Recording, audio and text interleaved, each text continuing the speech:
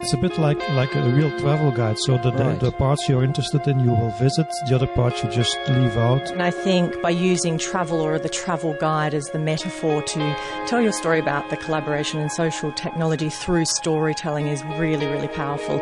Hi, I'm Paul Miller, and this is Digital Workplace Impact, where we investigate and explore the ideas, practices and people that are impacting the new digital worlds where we all work. Digital Workplace Impact is produced by the Digital Workplace Group, a strategic partner and boutique consultancy covering all aspects of the evolving digital workplace industry through membership, benchmarking and boutique consulting services. And if you'd like more information, visit digitalworkplacegroup.com.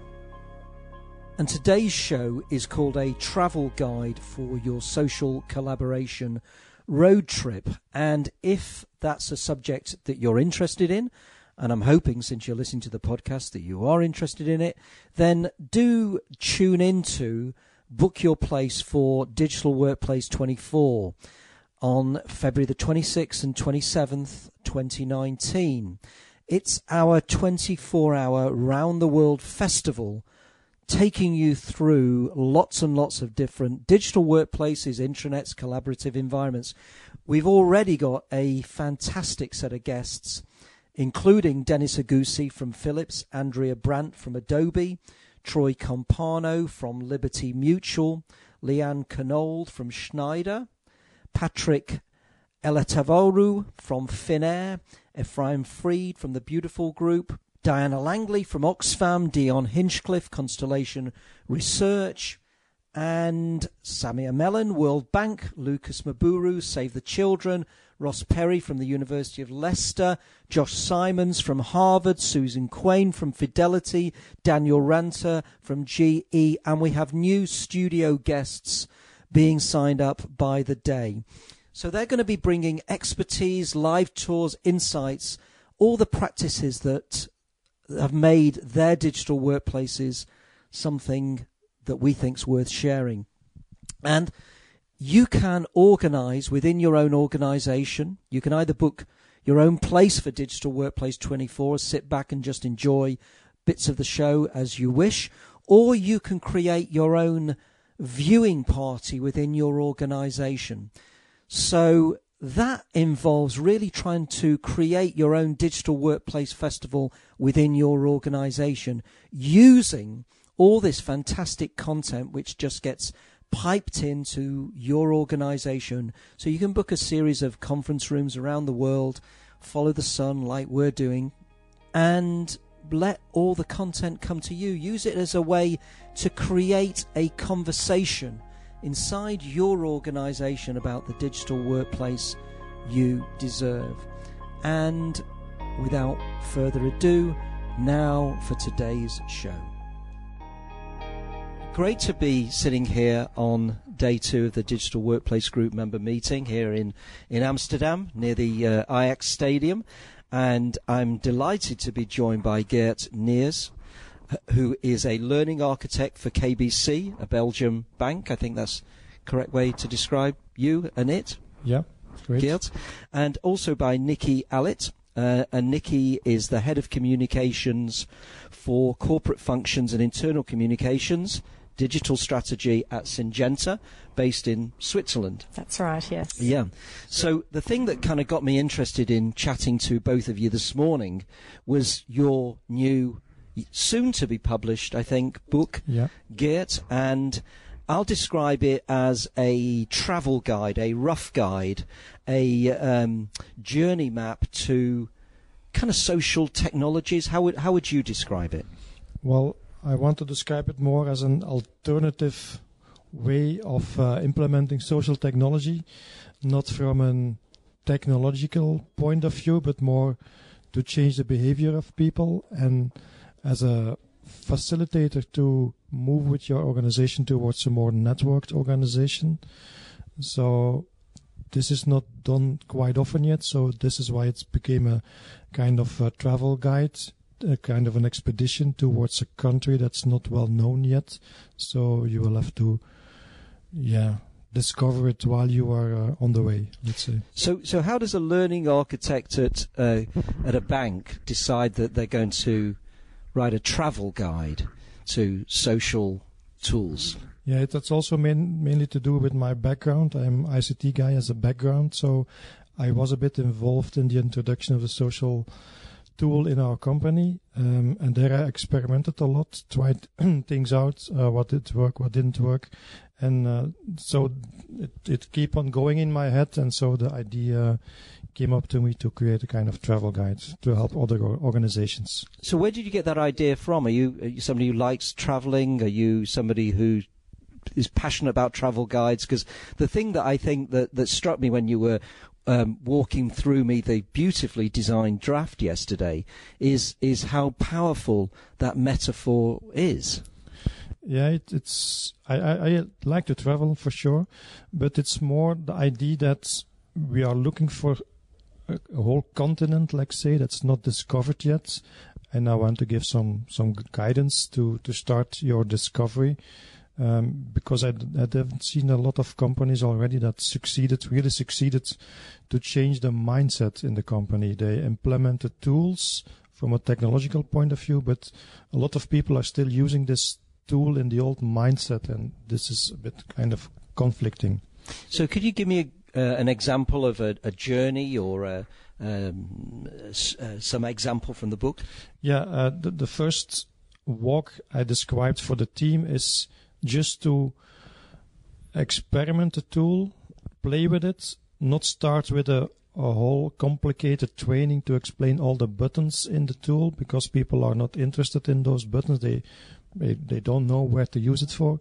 So just develop a kind of scenario where you inspire people to talk what they're doing at home, what they're doing at work, and start from this session and build on that towards narrating about your work, sharing your learning moments, reflecting about your work in an open atmosphere, so that everybody becomes better at his job, and that the team becomes more and more a very integrated team where they know what your weaknesses are, what your strengths are, so that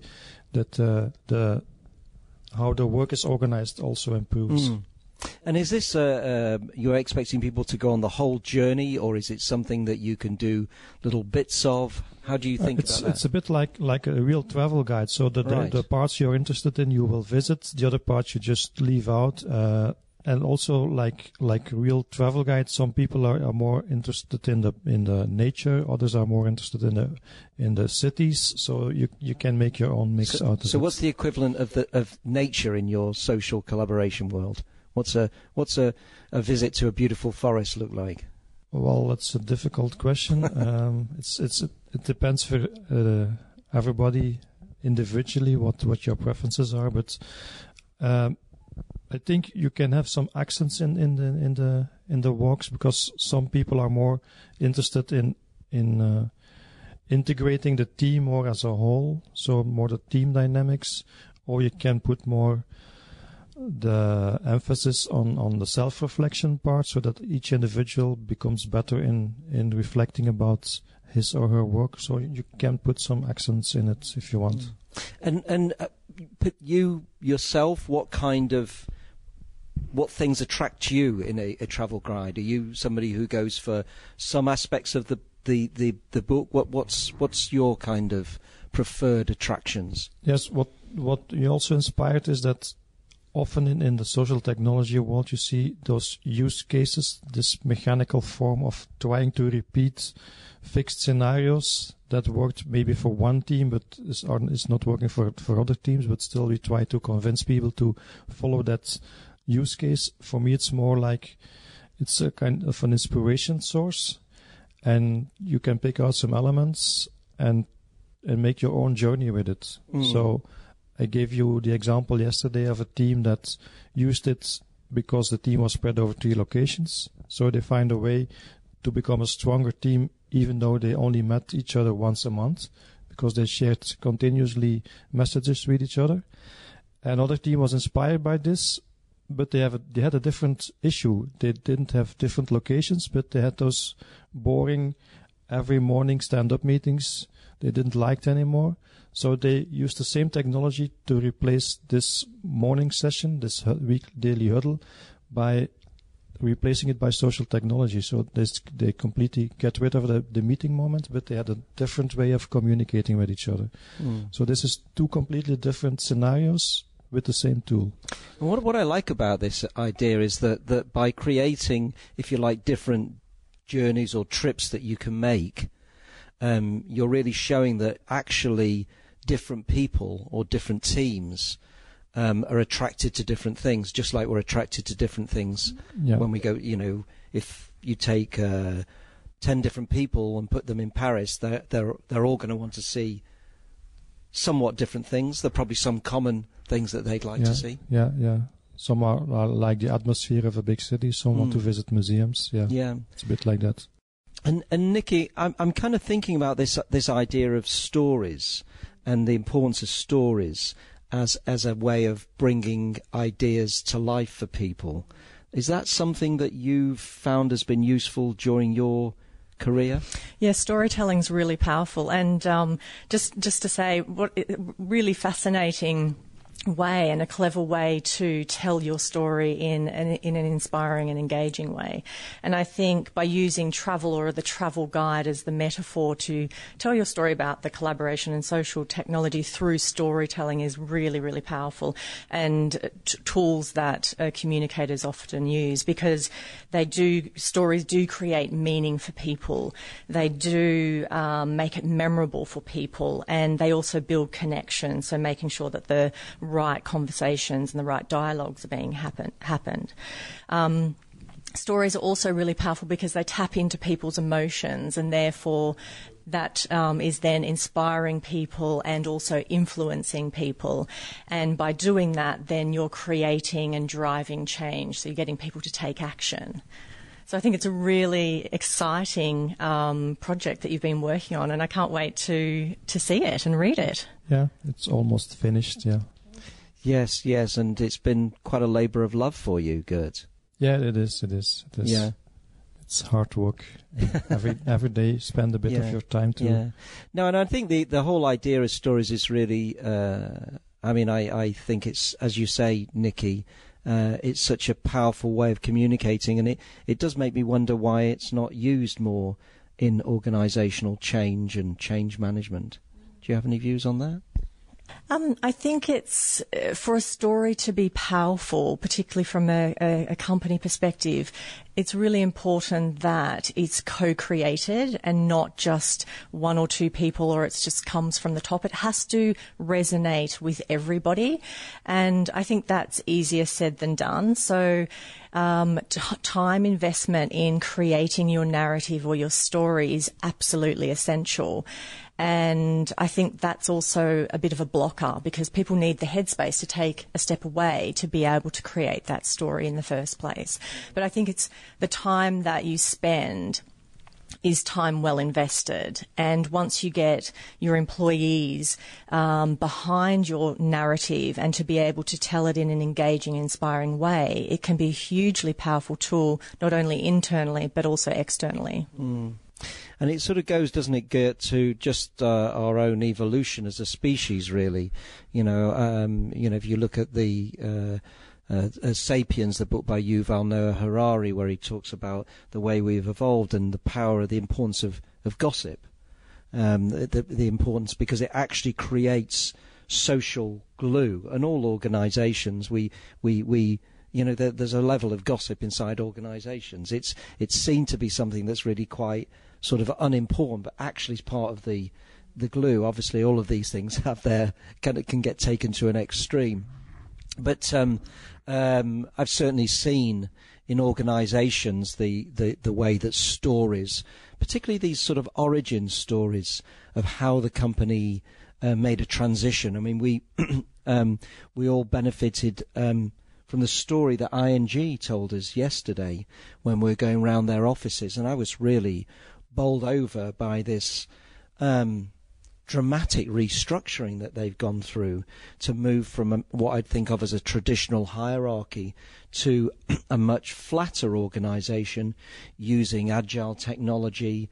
The way that and the story, I suppose, that stuck with me was the fact that all the senior management have given up. They're dressing differently. and B, where they sit is just in the, collaborative spaces that everybody else is sitting in.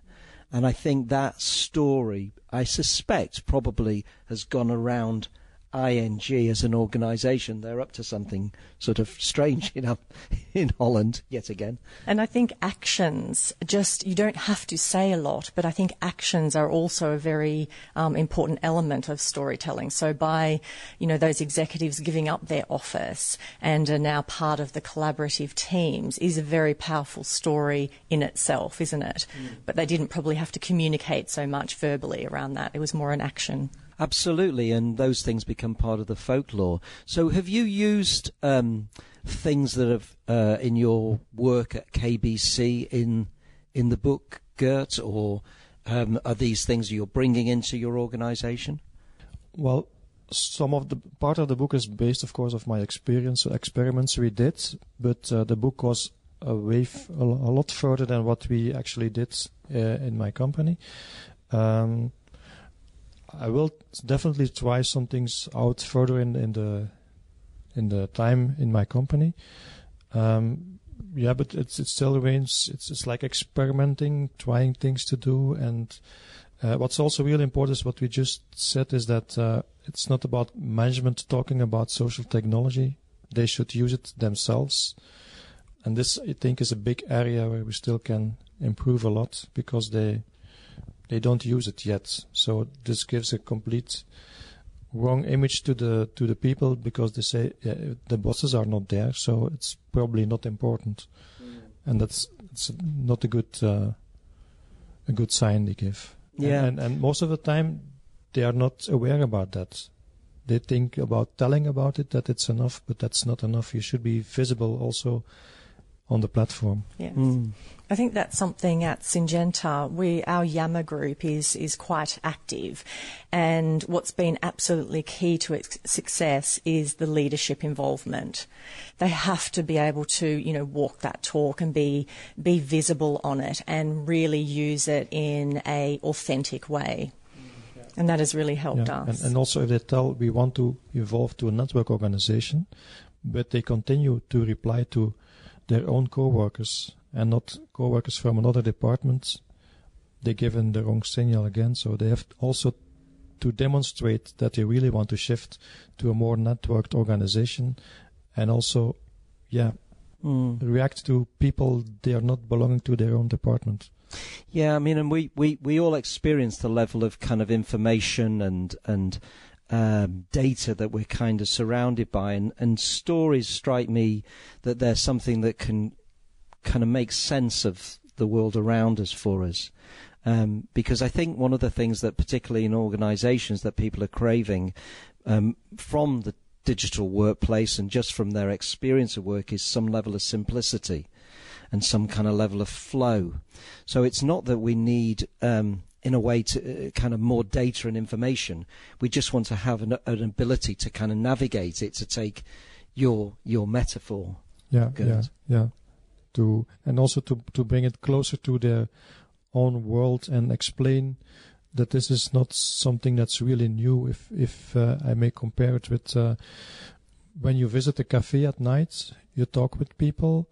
If they talk about something you're not interested in, you just move on to the next group. And that's a bit the same in social technology as well. But a lot of people think when they think about digital communication, then their brains switch immediately to email mode. And social technology is not about emailing, it's about a digital conversation we're having now. So you're seeing these technologies as being more like just a physical conversation. Yeah. But they just happen to be in a digital sphere. True. Yeah, that's true. Yeah, I mean, and I've certainly found that in my own experience within DWG, that Yammer, which is the social tool that we mostly use, does allow you to try and have this, what I think of as sort of digital intimacy, a digital kind of the sort of natural thing that you get in physical settings, but online. And if you've got somebody, Gert, in a kind of department or a business unit that's quite new to this, how do you, if you like, sell this idea of using your expedition, your journey map as a way to improve the performance, the engagement of that business? Well, that's the difficult point today, because we are so hierarchical based that if you can't manage to convince the manager, I tried it quite often to start this plan without involvement of the manager, but it really doesn't work. So at start you need a manager, and you need to push the top-down push a bit to get it started. And once it's starting the process, then the role of the manager, it's not fading out, but it's changing more to a coaching role and less the purely management role. But it's very hard to start without involvement of the line manager. Yeah, and I think if we kind of draw it into the ING analogy from last night, what struck me was that in your sort of travel guide there are different roles. So they have the chapter leader, who strikes me as being maybe like a tour guide, and then there's the agile coach, who's sort of maybe going around with refreshments, making sure people, anybody's got any disabilities on the walk, any things that they can't do, and what I liked about that approach, it wasn't just one manager trying to, in a way, achieve quite different things. The chapter leader is about skill set, sort of knowledge, capability. The agile coach is trying to keep the health of the whole squad, as they called it, it's also about collaboration. How do you collaborate? Yeah. So in this scenario where you're talking to, as you say, you're talking to the manager about this, are they the travel guide, or are you the travel guide? And therefore, well, what I propose in the book is to have two different roles. You have the manager, who starts from his current position as a manager, and eventually he will evolve to more like a coach. And then you have a separate travel guide, who has the authority given by his manager to guide the group in this new way of working. And if you keep it separately, and the travel guide is empowered by his manager, he can take the lead. Once you bump into conflicts, there is still your manager that can be kind of negotiating between the team and the travel guide, but the travel guide should really be the guy who is ahead and who is really innovative and who has the power to involve the other people to follow him. And if you have both roles, separate roles, then there can be a good play between those two roles. It's a bit like the art people in the Middle Ages. They also have a Mecenas, and who was there to provide them with food and with a bed to sleep. And the artist could do his creative stuff. It's a bit similar, where the manager is the Mecenas who creates the context and who makes sure that the travel guide will survive.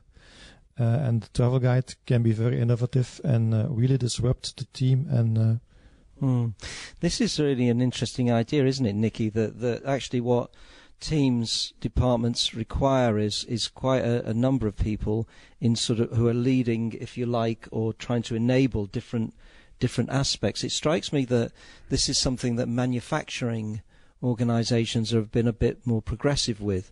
If you think of automotive manufacturing over the last decades, it's there are different roles within the clusters, in order to provide different services. I think you're right, everyone has to play. It's not just the leaders or the line managers, but also the employees. They have to be able to participate. And just an example, at Syngenta, when we launched Yammer 3 years ago, we obviously started off with no members. We've now got over 20,000 members out of a 25,000 online population. And one of the things we did at the beginning was run a Syngenta Proud campaign. So we asked our employees about why they are proud to work for Syngenta. So you've almost got to, help them, and then they start to participate. The other thing in parallel with that, we had a sort of hashtag GoSee, and that was aimed at the leaders. And a GoSee is sort of going back to your manufacturing side of things, an operational excellence terminology where a leader will go and see how the work is done so they understand how it's done. And so when the leaders were going out into our manufacturing sites or just to other office locations, they would describe in a sort of storytelling way their experience, take a photo and post on Yammer, and thank people as well. So we're really using our social collaboration tools to share successes, to share learnings, to recognise people, getting people to ask questions, ask for help, or it could be just general sort of conversations. So I think it's important to also show how these tools can be used as well. Absolutely, and that's such a good point to end on. So I don't want to keep either of you longer. We've got another kind of full day ahead of us. So thank you so much, Nikki, for being on the podcast today. Thank you. And thank you, Gert, for all you've done with your fascinating new travel guide. And I'll look forward to visiting some of the attractions in there. Yes, thank you. Me too. Thank you. Thank you. Digital Workplace Impact is produced by the Digital Workplace Group, a strategic partner and boutique consultancy supporting more than 100 leading businesses and public institutions to advance their intranets and broader digital workplaces through benchmarking, research and practitioner expertise. For more information, visit digitalworkplacegroup.com. And if you'd like to listen to previous episodes of the show, go to digitalworkplacegroup.com/DWG_podcast. This is Paul Miller wishing you well until next time.